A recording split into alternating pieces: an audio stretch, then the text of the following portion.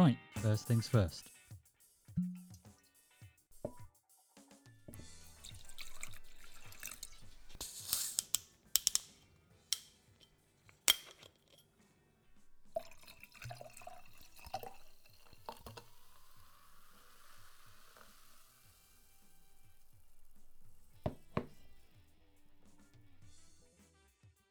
I hope you've got your favourite tipple too. If not, then you can pause me now. Ready? Let's begin. Welcome to the Gin Ignite podcast. Whether you want to party or stay in, gin will ignite. This is the weekly show coming to you on a Friday, ready for the weekend, where I go through all things gin. Hello and welcome to episode 2, Finding Your Gin and Your Tonic. Today we're going to go through my foolproof method for choosing a tonic to go with your gin. Before I start, I'm very, very sad that World Gin Day is over. Now, obviously it was a couple of weeks ago, but it was such an amazing day, it really was.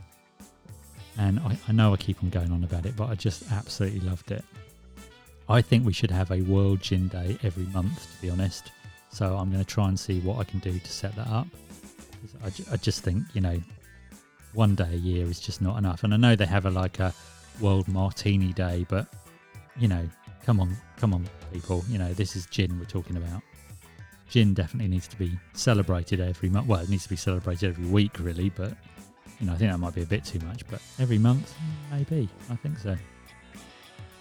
So this week there is no weekly gin recommendation. As I said, that's not happening till episode 5. So let's get into the main part of the show. So the first thing that I think I certainly do, and I don't know how you sort of evaluate sort of your tonic, but the first thing I do is I divide my gin. Well, that sounds like an interesting idea, A football division of gin. Top 10 gins. Oh, there's a lot of possibilities there. Yeah, anyway, I digress. I don't mean gin like that. I mean divide into London Dry, fruit-based gin, botanicals, or liqueurs. And then once I've done that, I like to have a benchmark. Now I'm just going to consider London Dry, fruit-based, and botanicals in this particular episode. Liqueurs is something that I will be covering, but I'll cover it in a much later episode. So I have 3 gins that I use as my benchmark gins. So I've got Gordon's for London Dry. I've got Bombay Sapphire that I use for botanical. And I've got Raspberry, the Whitley Neal Raspberry that I use for a fruit-based gin. So when I'm deciding on what gin to go with my tonic, the first thing I do is I taste the gin on its own.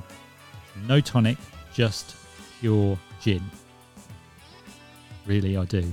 Yep, really, that is what I do. And the reason I do that is because it gives you a really good understanding as to sort of the flavour of the gin. So let's say it's a London Dry gin. So if you have Gordon's, which is what I tend to think about as my sort of benchmark, you can pretty much go with anywhere with it, because Gordon's is quite sharp as a gin. It's what I would term a very traditional flavour. But because it's quite sharp, it kind of goes with any kind of tonic. So even if you had like a blood orange tonic, I think it would go with that. I tend to avoid anything with blood orange tonic because I find it just completely deflavors any gin. You might as well have the cheapest gin in it, because it just, to me, it deflavors it. Unless you have something like a rhubarb and ginger Whitley Neal gin, which is very, very strong and has got a really big flavours, then, I think it's really nice with something like that. Then you need to understand that flavour. However, if you had something like a Martin Miller, for example, London Dry gin, that's a very delicate gin. Now, you could pair that with a normal tonic, that would kind of work. But if you go with something like Fever Tree Mediterranean, for example, it just adds that little bit of panache to it, that little bit of extra flavour, and to me that makes the perfect tonic. Yes, you could have something like elderflower with it. However, if you do that, I think it takes away from you still get the smoothness of the Martin Miller, but you don't really get any of the flavour, in my opinion anyway. Obviously this is subjective because this is the way I do it, so I'm not saying this is the way you should do it. I'm just saying this is a way of doing it, and essentially you might want to follow some of it and not do other bits. That's absolutely fine, but it's just a way of trying to work out what gin goes with what tonic. So the next thing is you need to taste the tonic, and for the sake of this process, I would just take 3 tonics. So I'm going to take a standard tonic, Mediterranean tonic, and elderflower tonic. Obviously there is blood orange, as I said, just be a bit careful with that one. You can have cucumber tonic, there's so many tonics out there, but you definitely want to taste the tonic on its own before you know how you pair it up. And as I said, when you're pairing it up, you need to look at the flavour. How strong's the flavour? And that really is going to give you an insight into what tonic you want to put with it. And that's it. That's how I pair gin with tonic. So just to go through that again, divide your gins. Benchmark your gins. Don't necessarily use the benchmarks that I've got, but benchmark your gins in. So you'll have one that'll be a botanical, one that'll be London Dry, and one that'll be fruit. Taste the gin on its own, first of all. Obviously you need to do that once.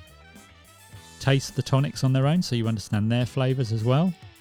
And then you're able to pair.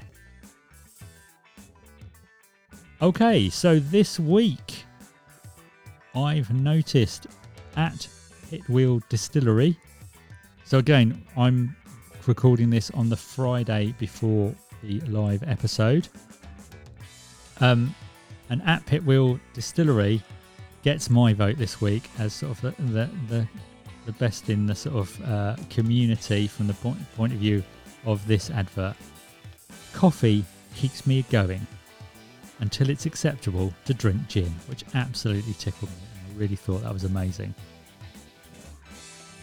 As I said before, if you're a business that have been affected by COVID, or if you're releasing a new product as a distillery, or you've got a new product that you want to talk about, or you're opening up a tour of your distillery, or your bar's opening up, let me know and I will announce it in this section. Now, community. Somebody in my Instagram community. If you haven't already started to follow them, they are amazing. They've got some amazing stories. They've got a lovely Westie, just like me. And really, honestly, this dog is beautiful and always seems to be sniffing gin, which is amazing. They've been in the press and now they've been on a podcast, and that is at girls_on_gin. That's at girls_on_gin. They're 3 ladies from Denmark and they are amazing to follow. So if you get a chance to, check them out on Instagram. I would love to hear from you if you would like to get in touch with me. The best place is at GinIgnite on Instagram. However, I'm also available with the same handle on Twitter. You can also get hold of me using a standard email, gin.gossip@ginignite.com. If you've got any ideas for the podcast, podcast.ideas@ginignite.com. And if you want to be a star on the show, then podcast.star@ginignite.com. The thing I like about the gin community that I've met so far is nobody judges anybody for what they believe, what they look like, or who they choose to be. I think the world would be a much better place if everybody decided to do the same thing. Grab your drink, toast those who you love, enjoy your weekend, and whether you decide to party or to stay in, I'll be with you in spirit. Get that? Spirit? Gin? Okay. Seriously though, enjoy your weekend, and I look forward to joining you on another episode next Friday. Cheers!